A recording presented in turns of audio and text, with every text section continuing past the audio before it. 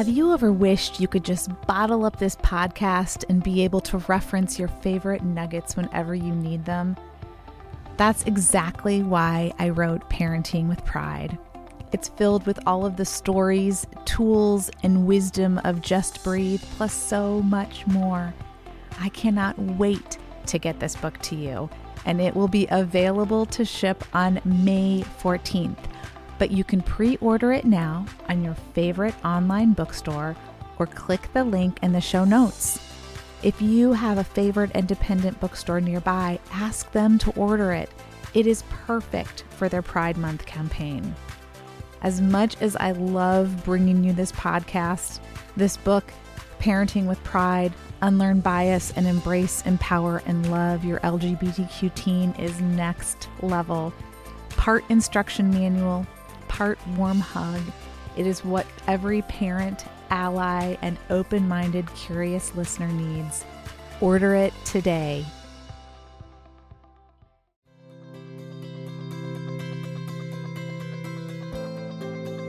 Welcome back to Just Breathe. I am so happy you are here. I am really, really excited to bring you today's interview. You know how you have those conversations, or you know that you're going to have a conversation with someone and you just have no idea how it's going to turn out. And when you have it, whether it's a meeting or an interview or whatever it is, but once you have it, you're thinking, oh my goodness, this was extraordinary and absolutely nowhere near what I thought it was going to be. That is today's interview. The conversation that you are about to enjoy is quite possibly one of the most unique interviews I have ever shared with you.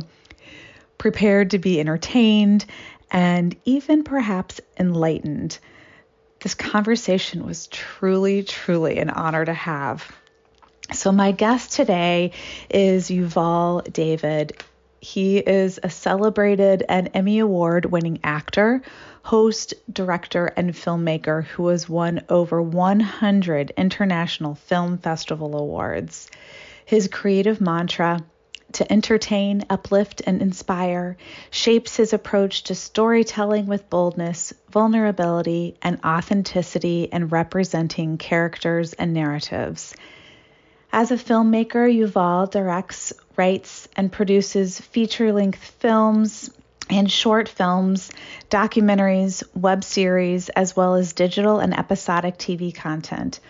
His most recent feature-length documentary is getting industry and media buzz and is currently in the film festival circuit. It's called Wonderfully Made, LGBTQ plus R Religion. And we will be talking about this today. I'm so excited for you to learn more, so sit tight. As an actor, Yuval plays leading roles in film, television, theater, web, and digital media, as well as voiceovers. As a TV host and presenter, Yuval focuses on societal, humanitarian, food, travel, cultural, and entertainment programming. His work is seen on network television, documentary films, web series, and regularly at live events. He is a news commentator on broadcast news programs, speaking about social and political issues and causes, often speaking about civil rights, social justice, and representation in politics, social movements, entertainment, and media. In addition to his work in entertainment and media, Yuval is a passionate advocate and activist. Advocacy for the marginalized and underrepresented is a driving force, along with his focus on Jewish, LGBTQ, humanitarian, arts, and creative initiatives. So without further ado, I am absolutely thrilled to bring you my conversation with Yuval David.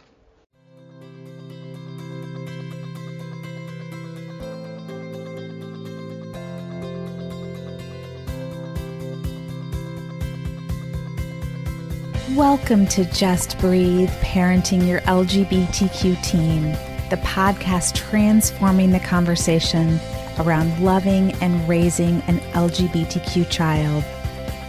My name is Heather Hester, and I am so grateful you are here. I want you to take a deep breath and know that for the time we are together, you are in the safety of the Just Breathe nest. Whether today's show is an amazing guest or me sharing stories, resources, strategies, or lessons I've learned along our journey, I want you to feel like we're just hanging out at a coffee shop having a cozy chat. Most of all, I want you to remember that wherever you are on this journey, right now, in this moment in time, you are not alone.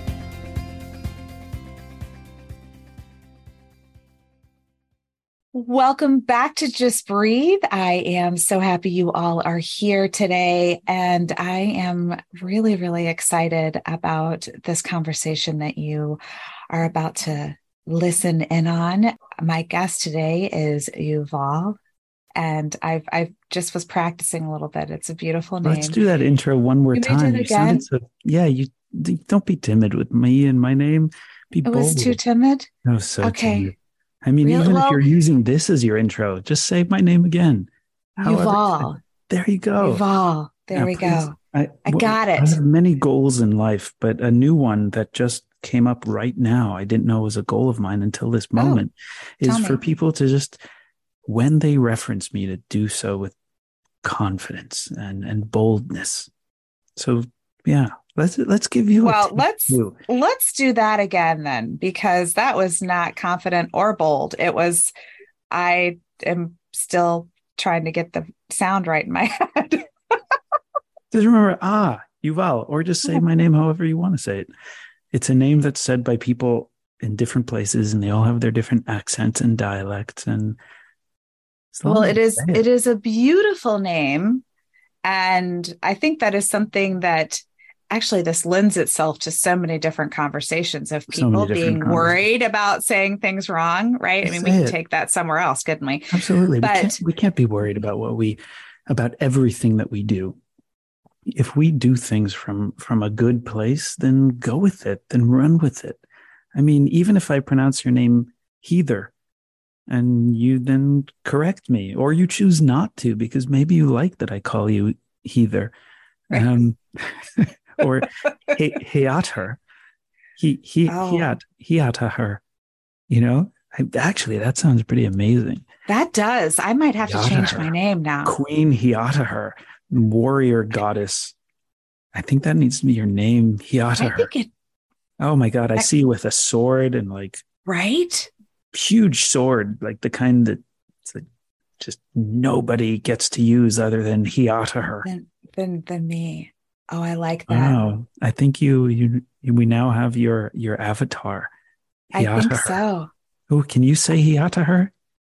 Oh, goodness. Hiata her. Right? Awesome? I knocked that right out of the park the first time. Her. I think, yeah. You should go with that even when you're, I don't know, when you're checking in at a hotel, or when a telemarketer calls you and say, "Oh, I'm sorry, you mispronounced my name. It's hiata her." Just have them say it. That would be great.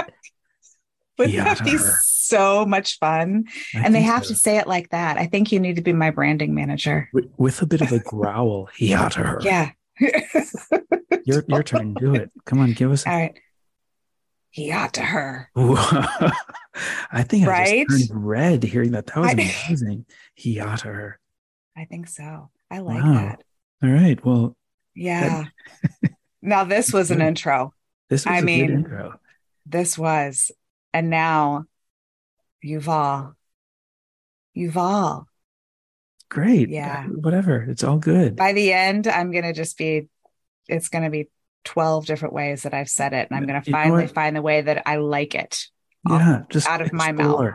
Life is an exploration, and we must continue to explore ourselves and allow other people to explore how they see us and define us and receive us. And, here we go. We're using our names as a way to symbolize that type of exploration. And we talk about the relationships that we have in life so often, and even those change. Relationships develop.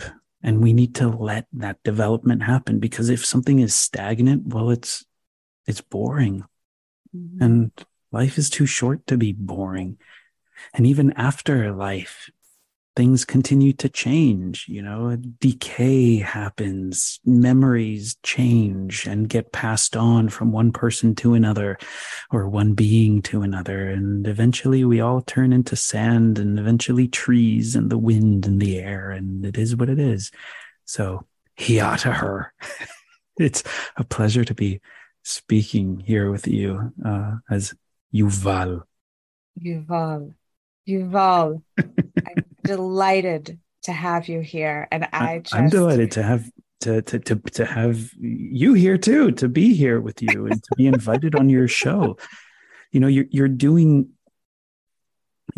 something with your life. You're using your life as a form of advocacy. You're sharing your journey, your path, and other people's journeys and other people's paths by being vulnerable to sharing yourself and what you and your family are and are becoming and are developing.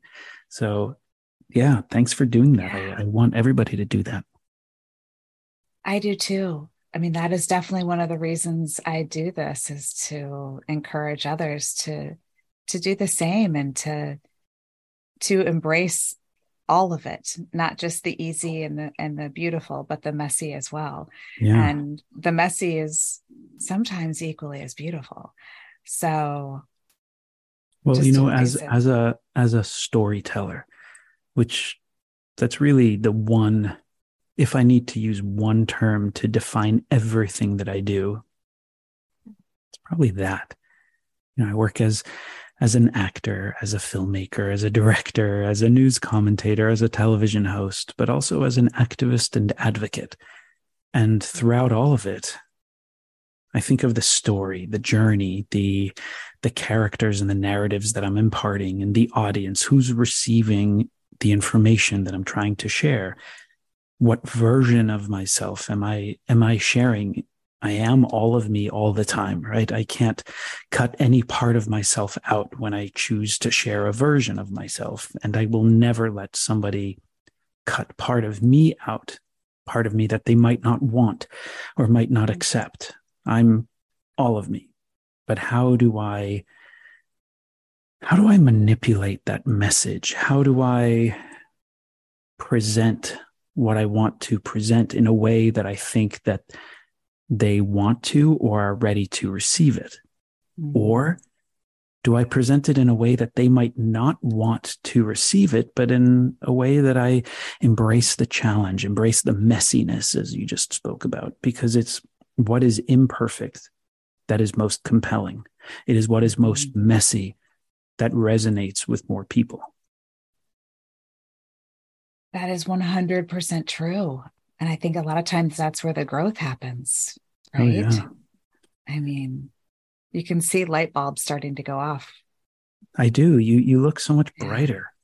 Look at this. You got brighter all of a sudden. Oh wait, or are Yeah. your light bulbs like the really old school flash bulbs of like Oh, cameras in the, I don't know what it was, like the whatever those 1910s? were, like where they'd burn out after The one one time flash. bulb, yeah. Yeah.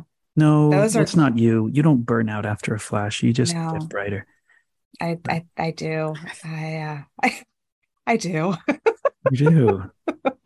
I mean, look, I really appreciate the name Just Breathe, right? Thank you. The Yeah. name that you're using here. And it's something that I try to do, especially when I'm feeling taxed and challenged and overwhelmed, which happens. I mean, lately it's been happening Oh, a lot, and I yeah.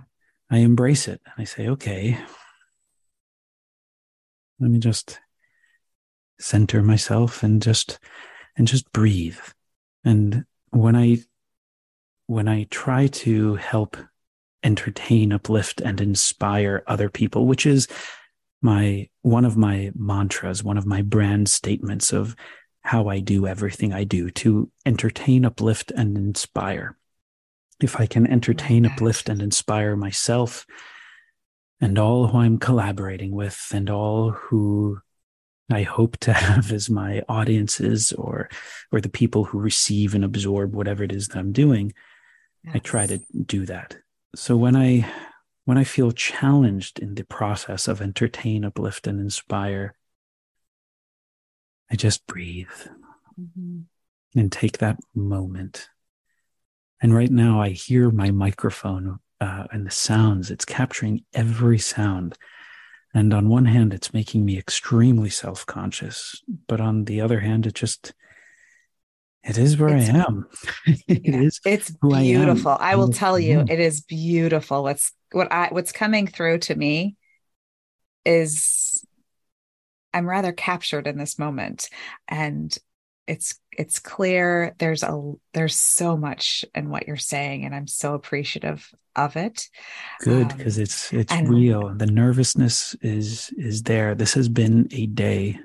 It's been a week and a month, and however vague that is, it's everything you could imagine. The highs and the lows of life have been experienced. I found out today that a friend of mine passed away, oh, and it was I found that out between having to be on the news commenting about the SAG-AFTRA strike and what's happening in Hollywood right now. And before that, I was mhm. speaking about the plight of LGBTQ people in non-democratic countries.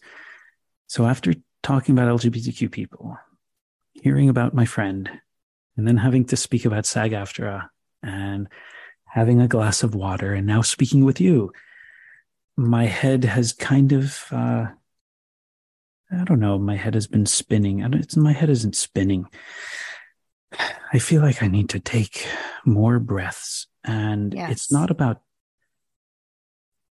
not having a conversation with you, or saying no to something else. It's saying this is the reality. This is the yes, reality of life when we engage in a lot, and when we allow ourselves to be engaged. That's not to say that we shouldn't take a break, that we shouldn't pause. And believe me, I am going to take some breaks and pauses today. Um, good, but good. it's reminding people that sometimes not sometimes, always, life happens. Life always happens. And the more you're connected to to life, the more life you're going to feel. The more you pour yourself into life and allow yourself to be that vulnerable being who is permeable, but from which your bravery and your courage comes from, the more you're going to feel it, the more you will need to take that break and breathe, the more you'll need to be in the moment with complete action and still just breathe. Mhm.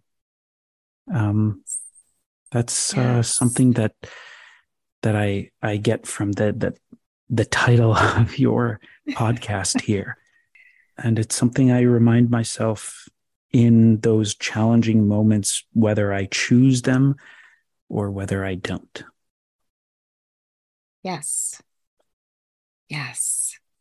Well, it allows us to keep moving. And it allows, I think that moment of pause is so valuable and sometimes can do more for us than, 8 hours of sleep. Can it Or, though? Because 8 hours is I amazing. mean, it really is. I mean, don't get me wrong, but sometimes we don't have Right. that available to us, Right, right? right, for sure. It may not be possible for many reasons. So having, there were a million reasons why I named the podcast Just Breathe, but that is certainly one of them because it is something that we can do at any time and it is always available, It is no always matter where you available are. to just breathe. I've developed a habit where which I try to impart onto other people because it's really worked for me. When I take those moments, whether you call it the just breathe moment or taking a beat, or centering yourself, or a term I like from the film and television world, going back to one. Go back to one. Go back to your mark. We're starting at the beginning of the scene. So in that moment, in that beat, in the moment where you just breathe and absorb the world around you and the world within you, choose in that moment to immediately bless that moment, yourself, and the environment and the world around you. Acknowledge that moment and say to yourself, I have no idea what is going to happen next. I can plan. I can do the work. I can do the preparation for whatever is going to happen next, but I don't actually know what is going to happen because I am living and I'm alive and I'm awake and I'm engaged. And don't lose your, or don't base your gratitude for this life on how you're feeling in that moment, or how you might look, or the successes or the failures of your preparation and your practices, but base your gratitude for the moment merely because you have the moment and because you are. Because I am. In Hebrew, there's a word hineni, which is a biblical Hebrew word, which those of you who have studied the Bible, you might have first heard that word hineni when Moses walks up to the burning bush and God says, or should I do like the old school? Let's do it. Yeah. And God speaks to Moses from the burning bush and says, Moses, because for some reason back then, God always had a British accent. Moses, Moses. And Moses was American. in what is it? Charlton Heston? Who is it? Yes, that's and he was American, but God was British. And anyway, but in the Hebrew Bible, Moses responds, Hineni, which means I am. I am. So in that moment, Hineni, base your gratitude for life, for this moment, merely because you have this moment, because you are, because I am. And then with that mindfulness and with the direction of your spirit, whatever you're feeling, however you look, whatever your preparation and whatever your life was like before this moment, whatever your moments before were, with your mindfulness and direction of your spirit, to yourself, say, I am. I am here. I am now. This moment will never come again. This moment will never happen ever again. I will never look exactly like this. I will never feel exactly like this. The people and the world and the environment that I'm looking at and engaging with will never be exactly the same as it is right now. I won't ever see the sunlight twinkling on the rippling water in front of me. I won't see that leaf blow in the wind the way it does. My jaw might not clench as it does. I might not smell that distant scent of a flower or the lavender in the distance the way I am right now. I might not hear the bird chirping or the truck driving down the road or an ambulance siren in the distance just like that. I might not ever see the stars twinkle the same way that they are right now, or feel the wetness of the night grass as I look up at the moon the same way as I am right now. I will never have this moment the way I am right now. I will never speak the way I am right now or hear the way I am right now. I won't be the way I am right now. I might not ever hear my friend's voice again as I have right now or as I have in the moment before. My mother might not look the same as she did last week or the week before. I won't have the same feelings as I have right now or as I felt before, because each of those things is unique in the moment. And I won't ever experience any of these things ever in the exact same way again. And that's the way. That is life. Nothing in my life will ever happen just like this ever again. And not but. And I keep moving forward. My life is moving forward. My gratitude for this life, for this moment is. It is because I am here, because I am now, because I am.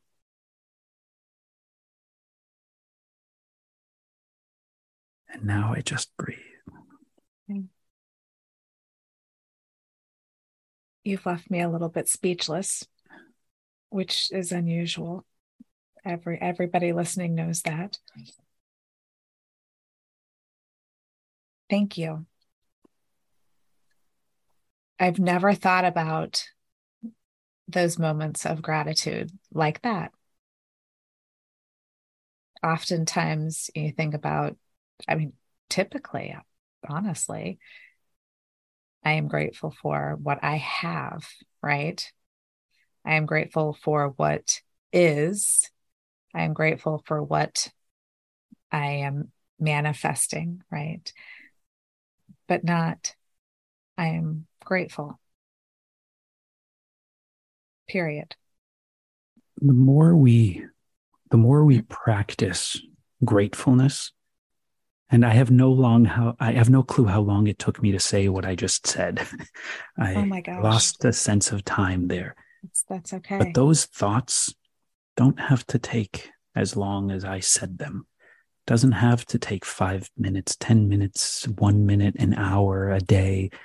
It can be momentary. It can be a split second. The more we practice that, the more available it becomes. That momentary gratitude, that momentary blessing, self-blessing for ourselves and for the world and universe around us. That is the lesson. The end. We're done now. and scene. That's right. And now I go back to 1. Oh my goodness.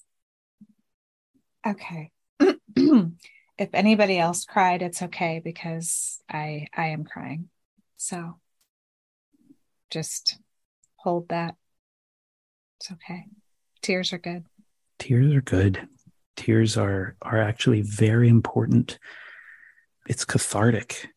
And there's something in too many societies for our people, and for our people, I mean our human people around the world, where within these societies, they try to say that it's not okay to cry. Oh, don't cry. Don't cry. It's okay. Don't cry. Or be a man. Ooh, hate that one. Yeah, we me hear too. that a lot. Or don't be a pussy, right? Don't cry. In fact, crying is so healthy. It is so real. And do you know what? Our eyes need it too, because it's cleansing. It cleanses our eyes. We tear up when dust blows in our eyes. We tear up when dust blows into our soul. We tear up when something feels dirty or spicy, right? We tear up when we eat spicy food. I'm a spice addict, right? Uh-huh. For people who are feeling trapped, or are dealing with anxiety and depression, or are trying to suppress whatever it is in their life, go to your own quiet space, if you can find it, if you have it, and play one of those playlists that you can find on, I don't know, Spotify, on Apple, on Amazon Music, or wherever you can find music, or sing your own song that brings about tears. The playlist or the song that will make you cry. Let it out. Let yourself feel those tears. And if you have noticed that you haven't cried for a long time, please, for yourself, give yourself that moment of self-gratitude to cry. It is balancing, and it is cathartic, and it is so important in our lives. I mean, howl at the moon. Go out and howl at the moon. Bathe in water and let your soul, the sound, reach the depths of your gut. Yeah. And if you ever hear somebody say to someone else, "Oh, don't cry," quickly chime in and say, "It's okay to cry. I'm here with you. And if you don't want me here with you, I'm over there with you." Right. Yes.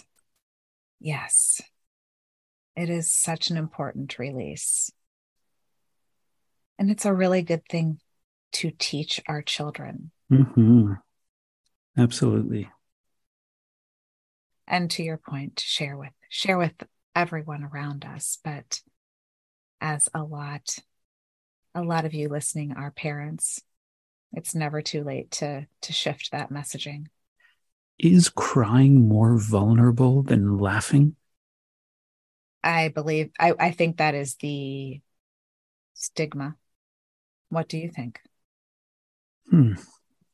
Maybe that's too general of a question. I want to say no, but you're right. There's a stigma that's associated with it. It's okay for us to see somebody cry with joy and cry with delight or surprise, and we think that that's wonderful. But to cry with a remorse or loss or sadness or depression, Yeah. it's as if we try to mask the fact that the lows are part of life, but they're part of life. They happen and they will happen and they're going to happen, and more of them will happen as long as we live. Yeah. So as long as we embrace the vulnerability of true self-expression, which crying oftentimes is based on the way we're socialized, we recognize that crying, just like all of our vulnerabilities, are a power. Vulnerability is a power. It's acknowledging vulnerability as a self-power when we feel it or when we express it. It's a power. Sharing it with others is maybe even more vulnerable. It's even more of a power. But not everybody has to receive our vulnerability. Not everybody needs to choose to go on that journey with us. That's their own choice. And we can also choose who we feel safe enough to be vulnerable with. We need to trust somebody to truly and authentically share our vulnerability. I mean, have you ever signed an NDA, a non-disclosure agreement? Yes. Right. I have so many times, but I can't tell you about it. But if we really share that vulnerability with somebody in our truest way, and I'm not just speaking now as an actor and as a director and as a storyteller, news commentator, when I go onto public platforms and share my vulnerabilities or the vulnerability of the narrative or the story. I'm talking about the more intimate relationships, the more real here and now type of moments. If we're sharing the vulnerability with someone, then maybe that someone has to be somebody who we have an NDA with, the non-disclosure agreement. If you're truly going to share all of yourself without filters, then share that with somebody who you trust, who has that non-disclosure agreement, that NDA. But if we share a vulnerability with everybody, even if we don't know them or trust them, then you know what? It's not a vulnerability. Because vulnerability includes a risk and an uncertainty. And not everybody deserves that disclosure. Not everyone is that safe person, not every situation is that safe space. Not everybody is the right person, and not every moment is the right moment for you to totally be open as you are, because we are human beings, we are animals, and we do have to be on guard. We do have to be ready. It's how we're trained.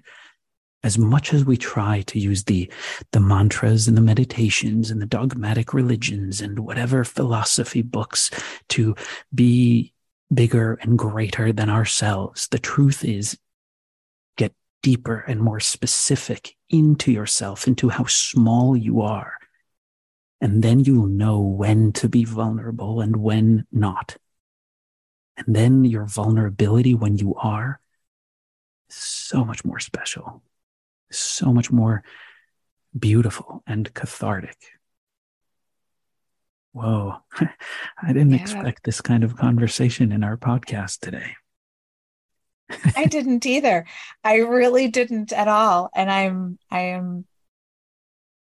am rather taken by it. I know I just said that, but I'm searching for another way to describe. It is truly unique.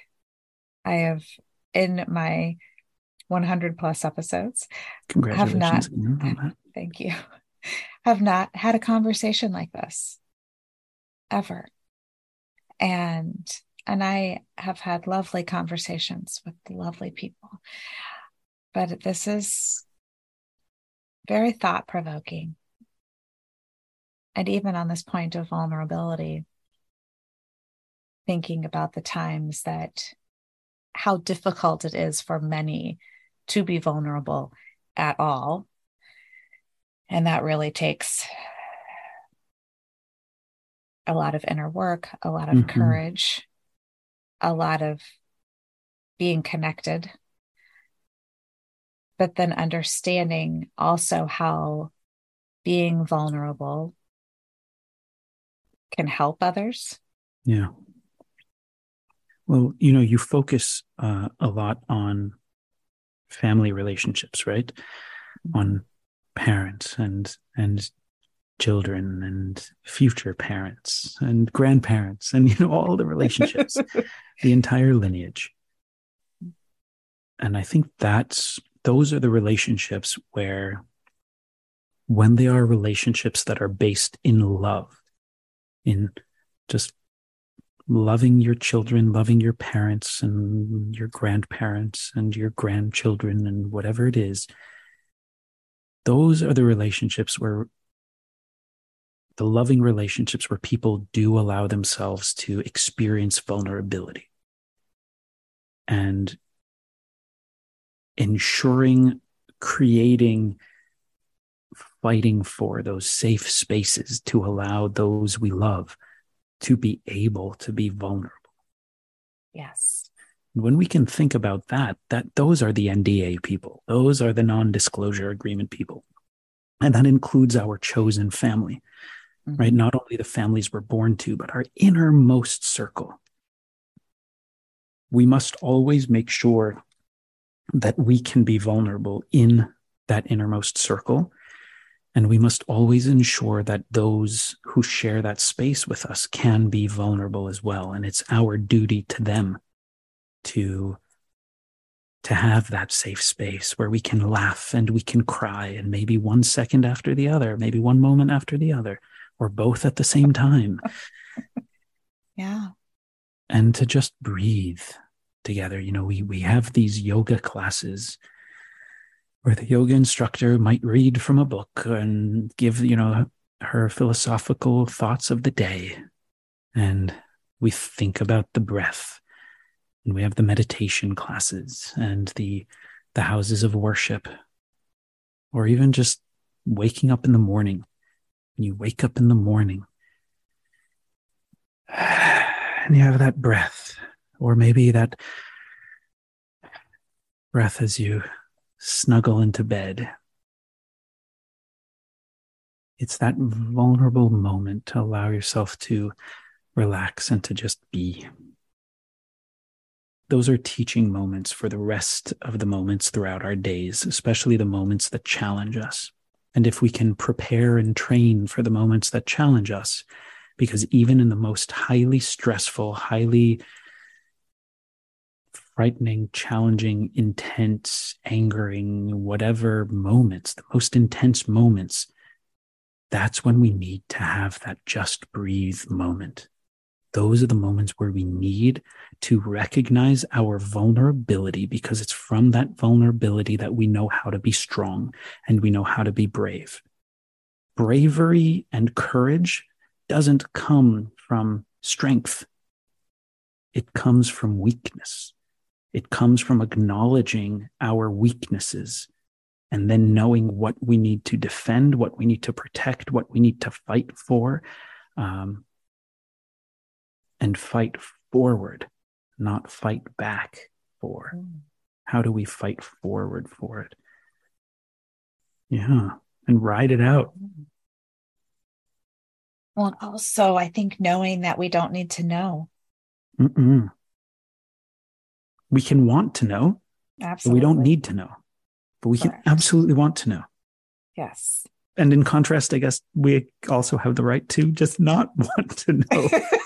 I do not have the also true. Yeah. I don't have the capacity for knowing. Yep. I can't even. I like that expression. I can't even.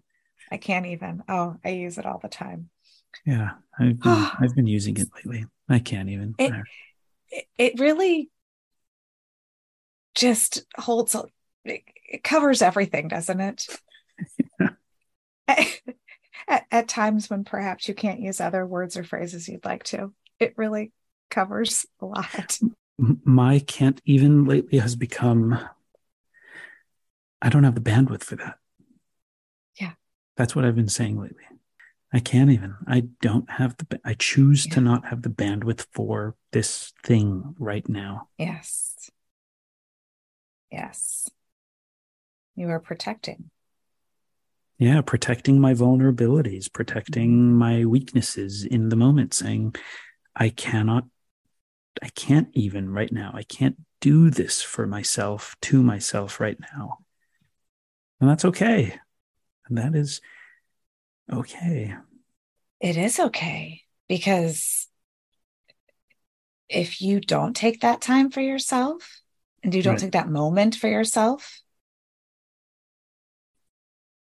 then, you're going to burn out.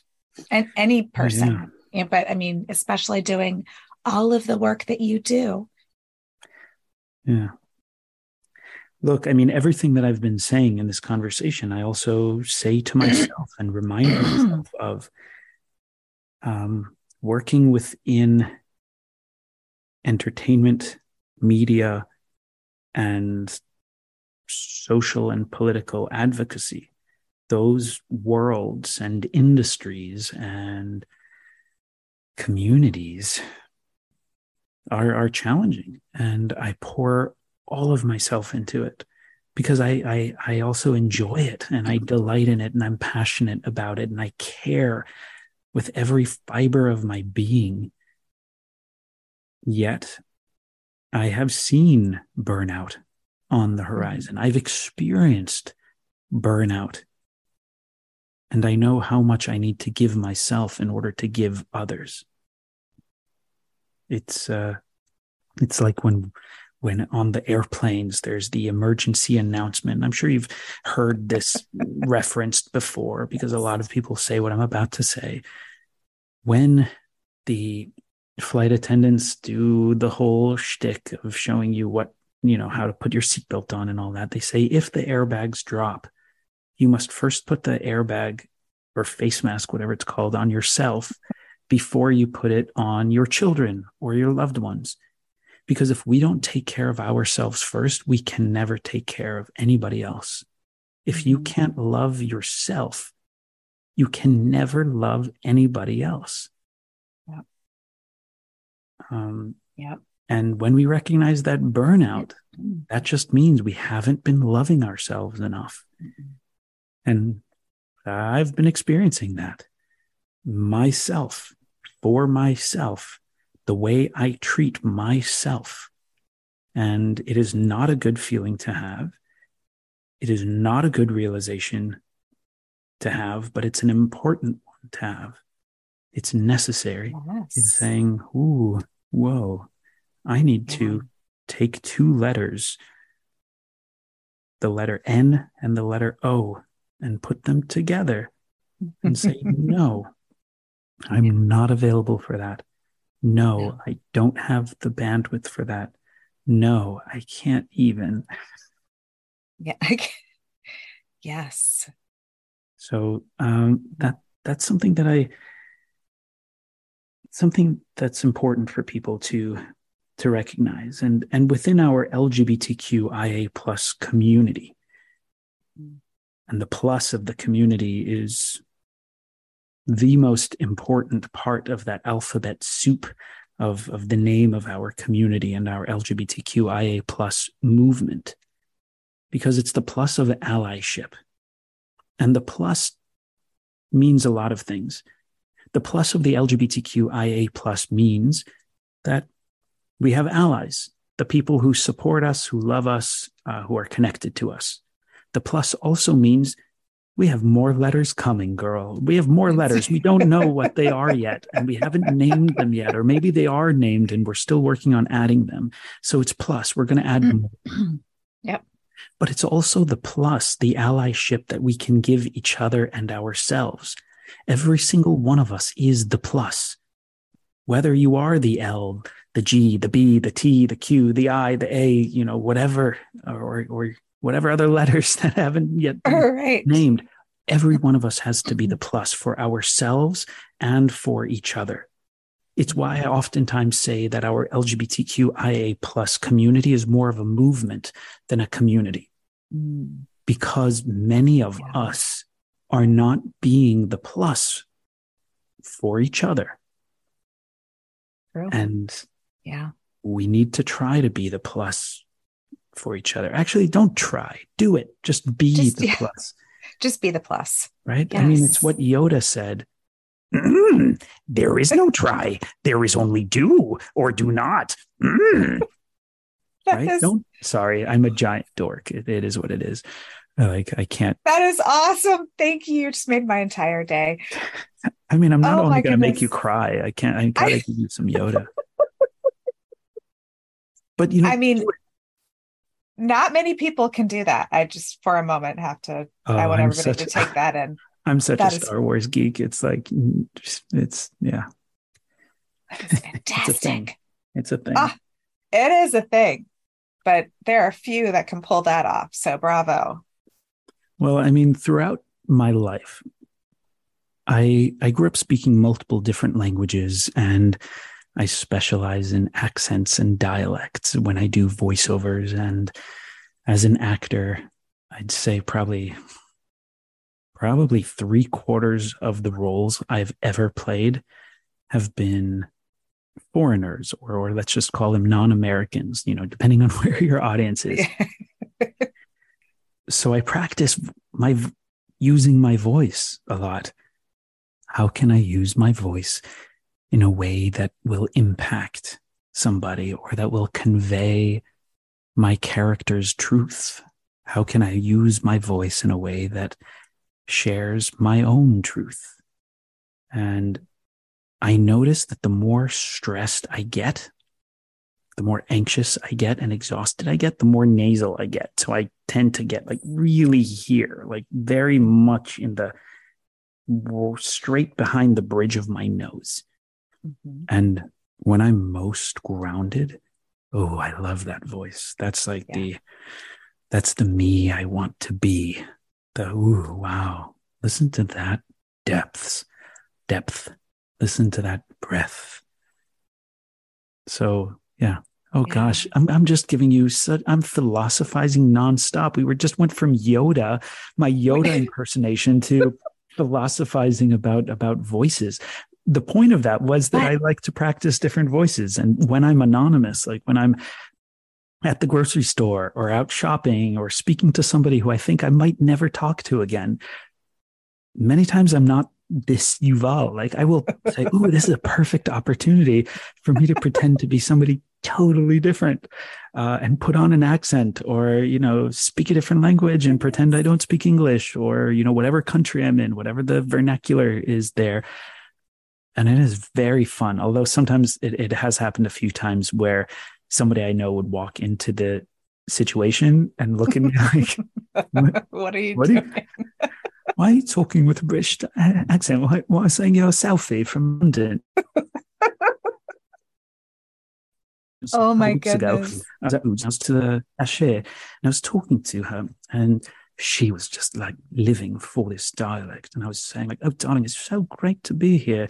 It's just everything here at Whole Foods is really wonderful. I love the way it's laid out. It's so easy to shop here. And it's like everything is so much cheaper than London. And as I was saying this, all of a sudden, one of my friends, she walks up, she's like, hey, Yuval. And I'm like, oh, hey.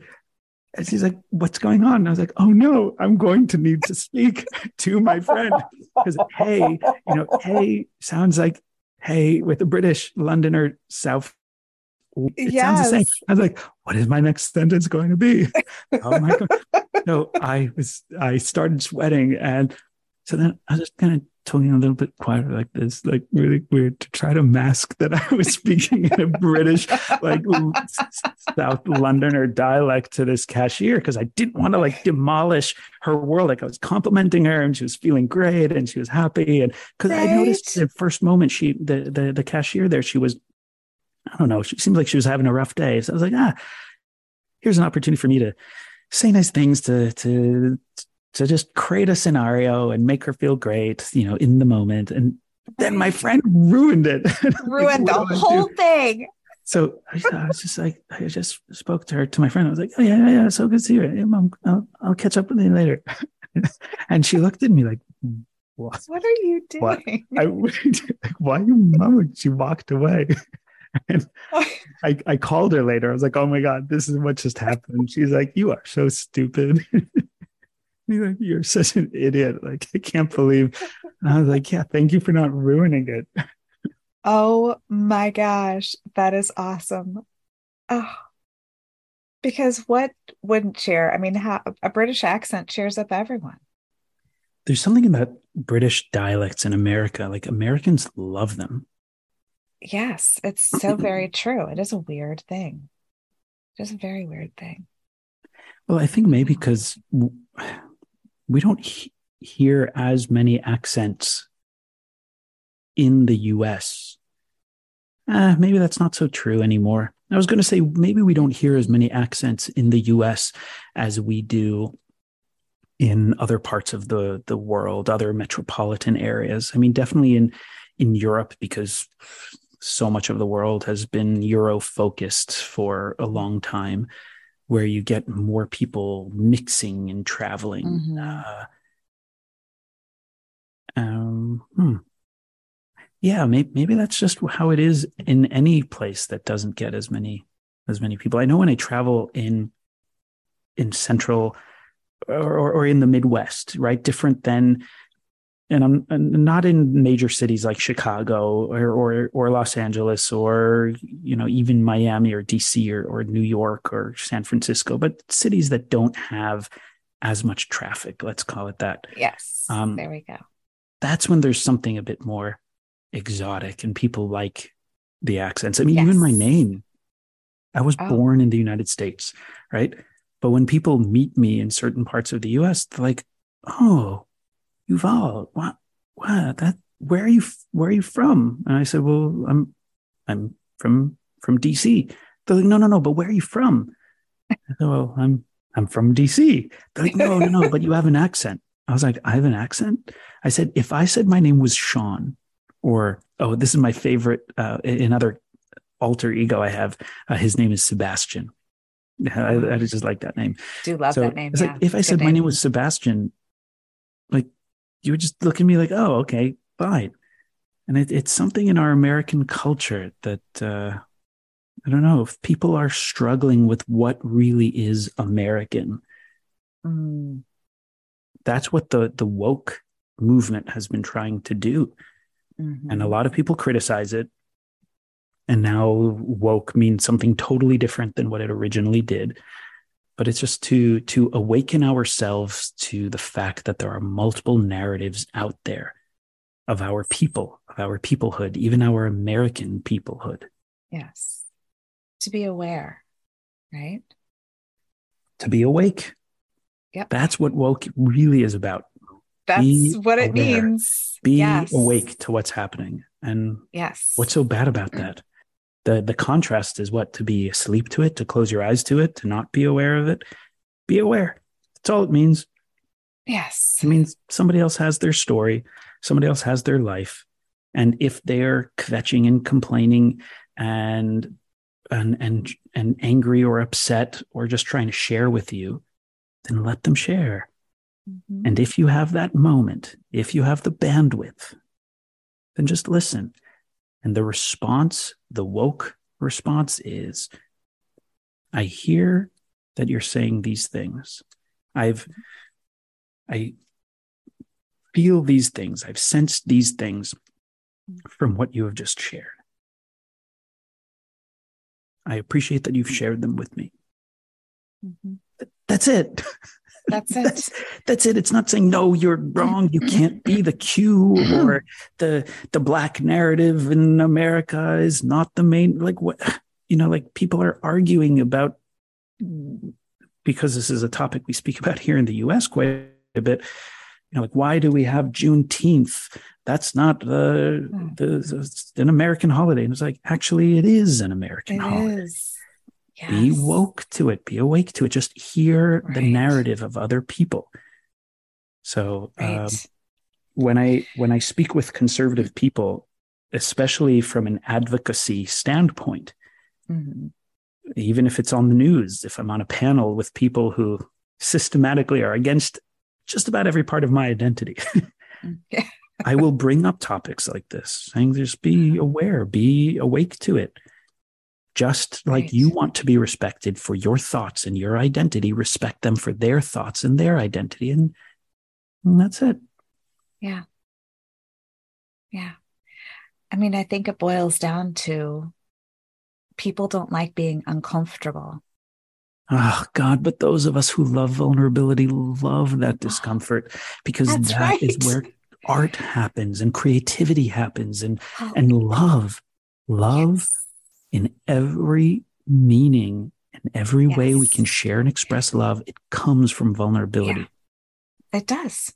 Connection, understanding, actually seeing people. Yeah. It comes from being uncomfortable. Mm-hmm. Just embrace it. Embrace it. Just embrace that. And then discover if you want to be uncomfortable, maybe you don't want it. And that's fine. So you embraced it, you acknowledged it, and you can change your place. You can change your direction. You can change your location. You can change the way you lean into it. No. So I'm an avid skier. Like, skiing is my favorite sport.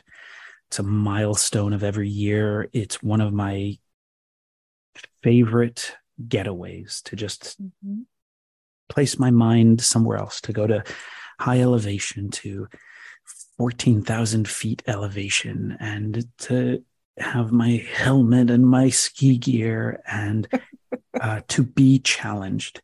And I lean into the challenge. In skiing, the skiing 101 lessons are the same lessons that are applied to skiers who are doing the double black diamonds and doing the challenging mogul runs or skiing through and around the trees. You need to lean into it. Skiing is a forward moving sport. You need to bend at your knees. You bend a little bit at the hip. You bend at every joint, and you lean forward. You lean into the challenge. You lean downhill. Most people, when they're going down a very sheer, steep slope, they're leaning back like, oh my God, this is scary.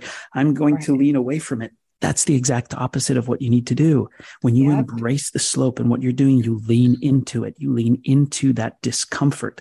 And then the more that you push your shins into the front of the boot, the less discomfort you feel. If you don't press your shins into the front of that ski boot, you're going to feel a lot of discomfort. So when Yeah. you feel those moments of discomfort, maybe just lean into it a little bit more and you won't be uncomfortable anymore. I like that. That is an excellent analogy. As a fellow skier, I understand Ooh, that now. If there are those out there who don't ski, I highly recommend it at where do you any age. ski? Um, the last place I didn't ski at all this past year, which was very, very sad. I know. But I skied Jackson Hole last year, which was Oh my God. I love Jackson Hole. that was I had wanted to go there for like 20 years. Oh, it's That had been amazing. my dream. And we took our two younger kids, and Mm-hmm. my youngest is like just uber athletic, and he was so excited to ski with me and go. And he's like, I think I might be faster than you. And I was like, well, you are, almost 15 now and muscly and all the things. I'm a little bit older than that. So yeah, but I can still take you. So Good. it might be the one place that I can. But I Oh, mean, Jackson when you're Hole is so saying great. that, I'm like, oh my gosh, yes. I don't know if that's my favorite place ever. I think I've had other places that I like more, but that was definitely and it was a dream. And I was so Mhm. delighted just to be there. Oh, Um, ah, just Jackson Hole is everything so about great. it. I skied Jackson Hole this last winter. Did you? Oh yeah, skied Deer Valley, Park City, Mm-hmm. Aspen, Beaver Creek, Jackson Hole. What else am I missing? I feel like I'm skipping one of the places I skied this past winter, but yeah, it's we have some beautiful places. I don't ski East Coast very much anymore. I've been spoiled by powder and skiing in like Well, tons of snow and powdery conditions. It's right. uh, There's nothing like it. There's nothing like it. I learned to ski East Coast, Midwest. So, I learned how to ski on ice and hard it actually pack. makes you a better skier. I think I It learned to does. ski in the East as well. Yeah. So we are rock star skiers because Yeah, of that, because skiing and powder is like a it's so dream. easy. It's so much It's so easier. It's just like easy. it's so great.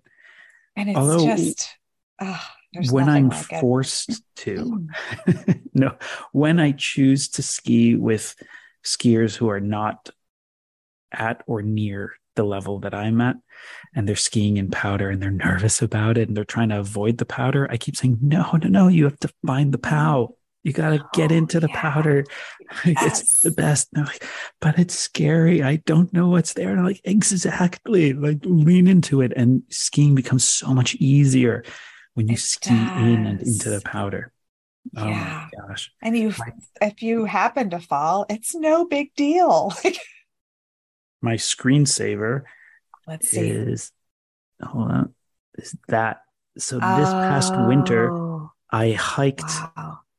I hiked up to 14,000 feet elevation and skied down. This was in Aspen. And that was one of Oh, my favorite cool. ski days of my entire life. Just, Oh, I bet.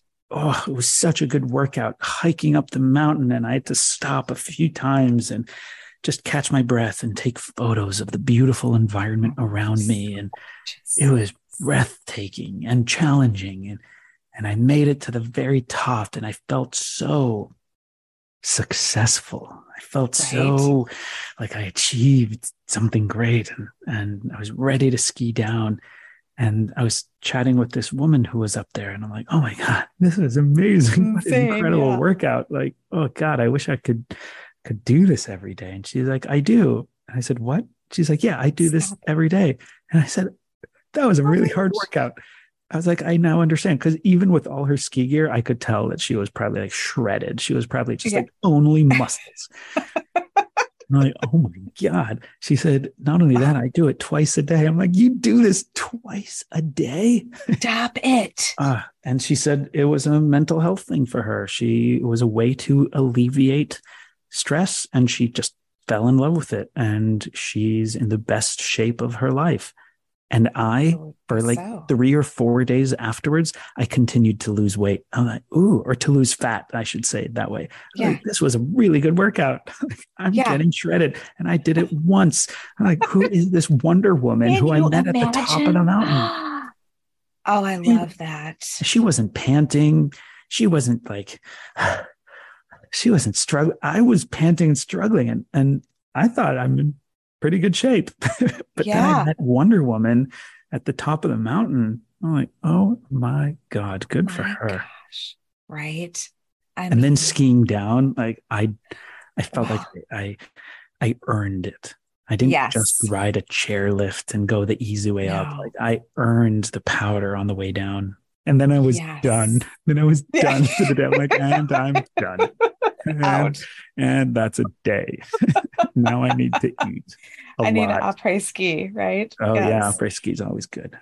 Always good. Yes. Oh my goodness. That is so funny. I remember as a little kid, the place that we used to go, and I always wondered, you'd see the après ski. I'm like, what is that? My parents would What be like, is oh, don't worry happening? about it.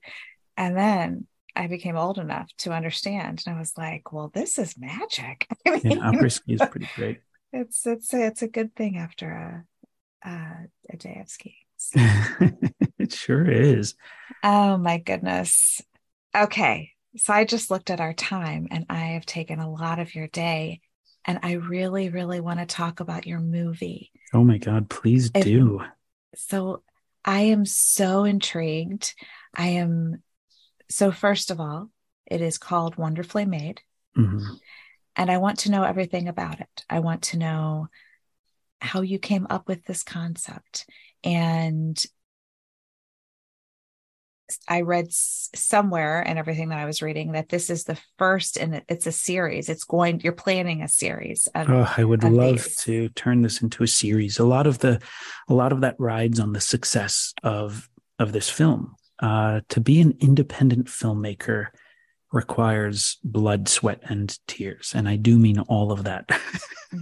I can only um, imagine. it's not an easy, simple task, and creating wonderfully made LGBTQ plus R is the secondary title, Yes. really allowed me to experience all of that blood, sweat, and tears. And I'm very proud of it.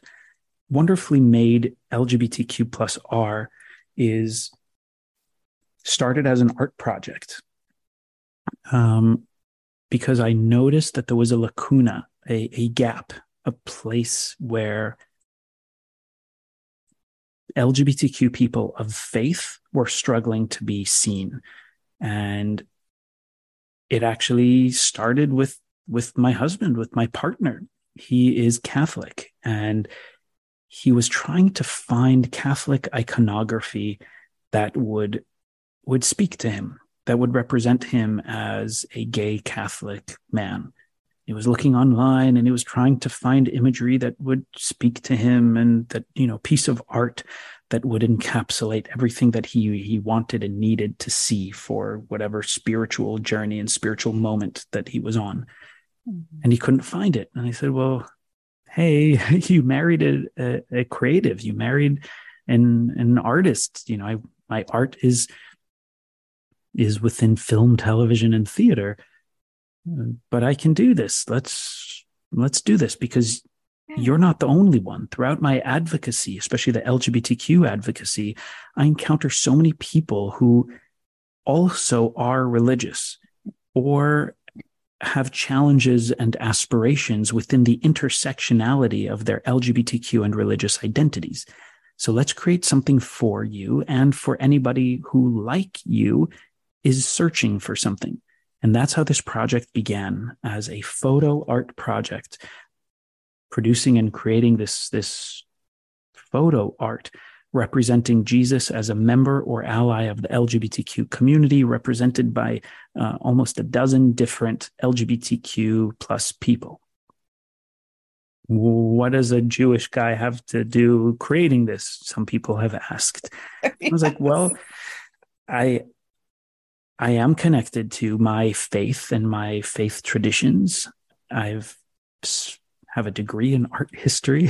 I've studied this stuff, and I'm engaged in LGBTQ advocacy, and I encounter people who are seeking something, and I'm married to somebody who is seeking that something. And that's how this project began and turned into a documentary, which explores the creation of this art and interviewing leading Catholics who deal with this specific intersectionality of LGBTQ and Catholic identity.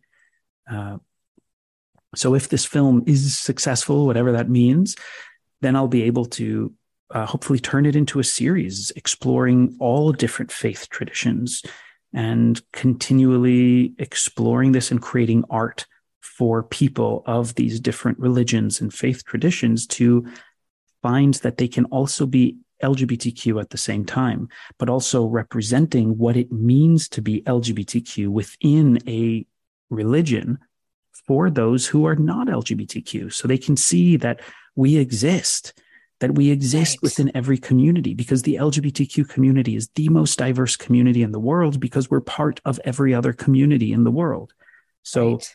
Wonderfully Made actually does tackle a lot of these issues in a creative way. And I would love for all of your listeners to go to the website wonderfullymadefilm.com.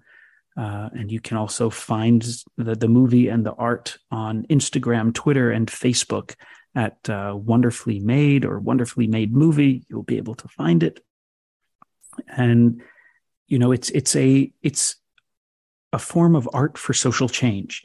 It's a grassroots independent production that requires audiences to share the message, to reach the people who need to be reached.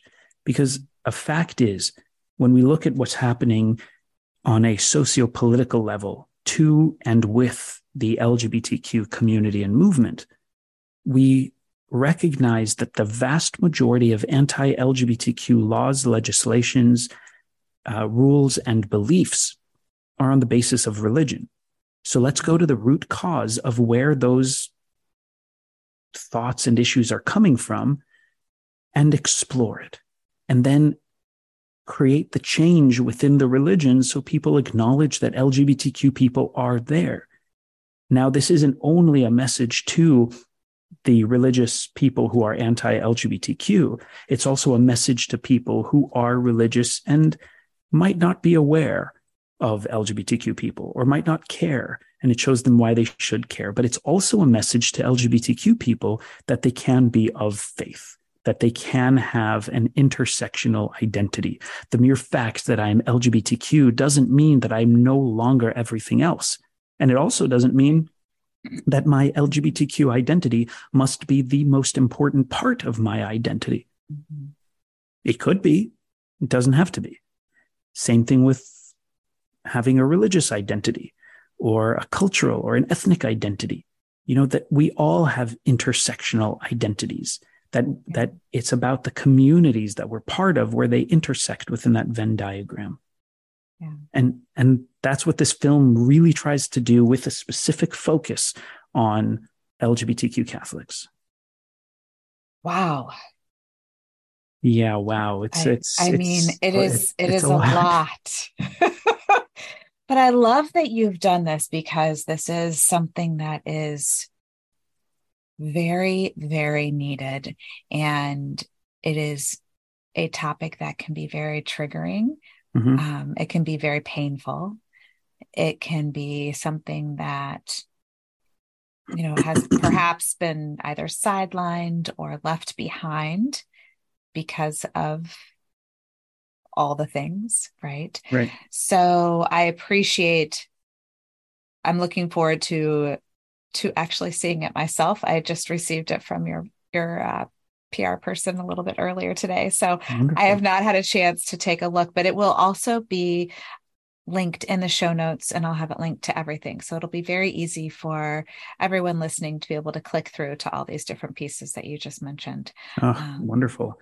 Yes. I mean, it's really, being an independent filmmaker is hard, and it requires collaboration with audiences as well.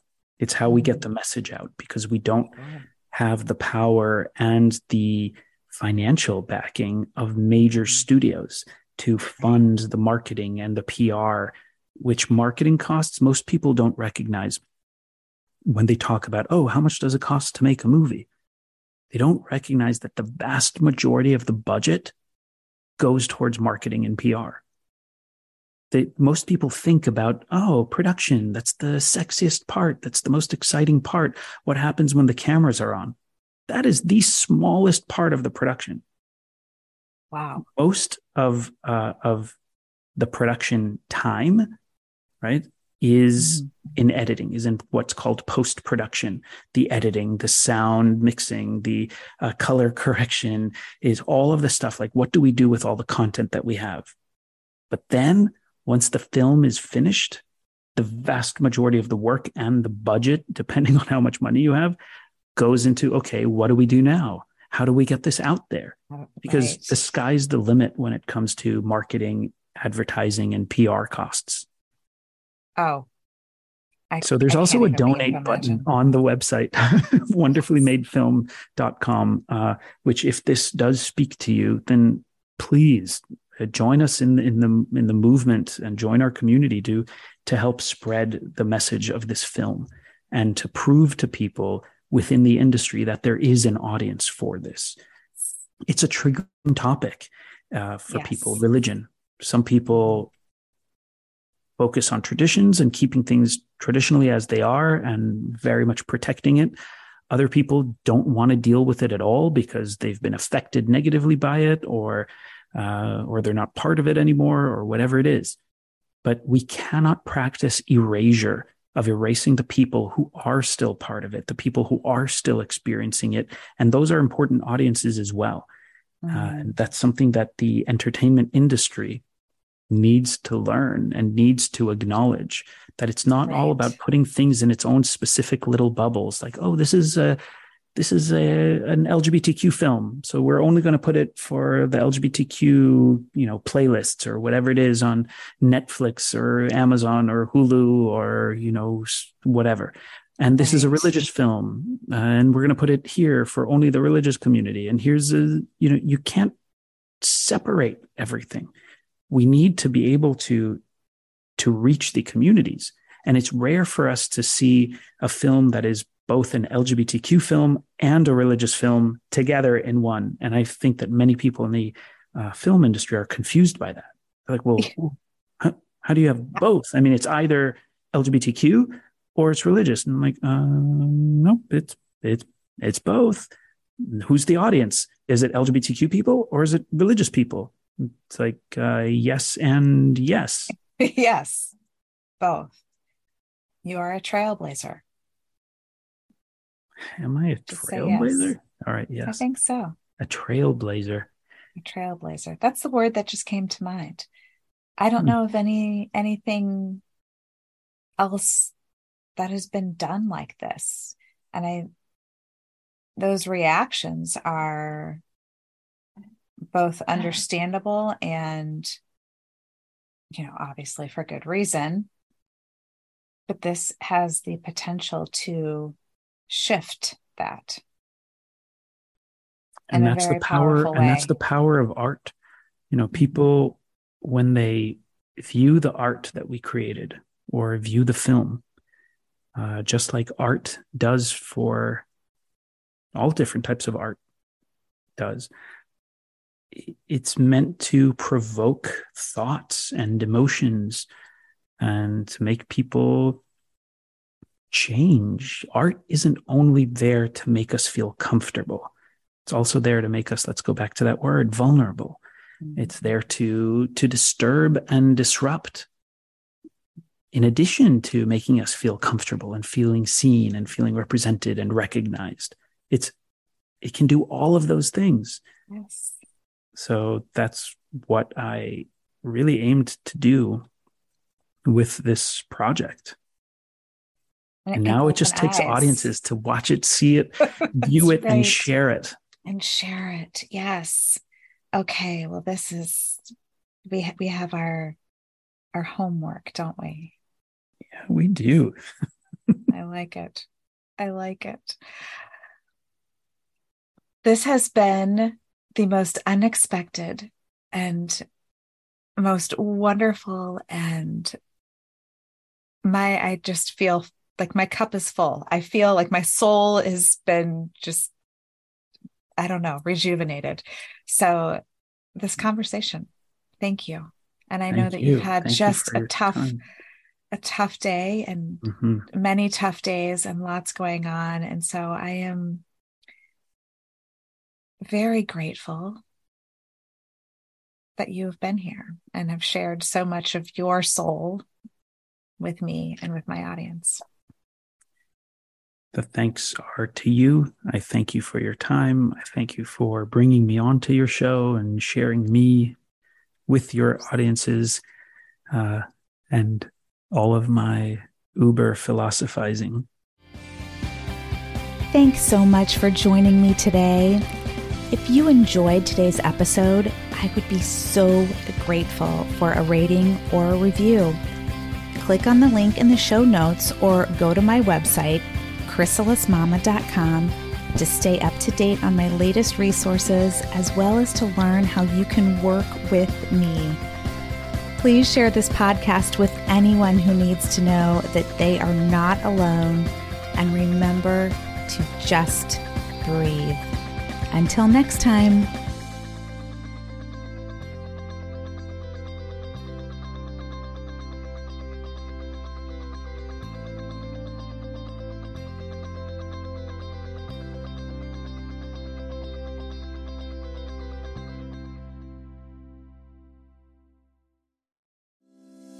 Does the thought of using pronouns respectfully or understanding certain terms in conversation make your palms sweat a little? No one likes that deer in headlights moment. So many of you have emailed me with questions on this topic, so I thought I'd put together a free guide so you can have all of this info just a click away. Pronouns Made Easy covers pronouns, of course, but also includes information on some of the most common confusing words and concepts, as well as a list of timely resources. Who can say no to a free lifeline, right? Just click on the link in the show notes or on the gorgeous graphic on the Chrysalis Mama homepage, and a free copy of Pronouns Made Easy and a huge sigh of relief will land in your inbox.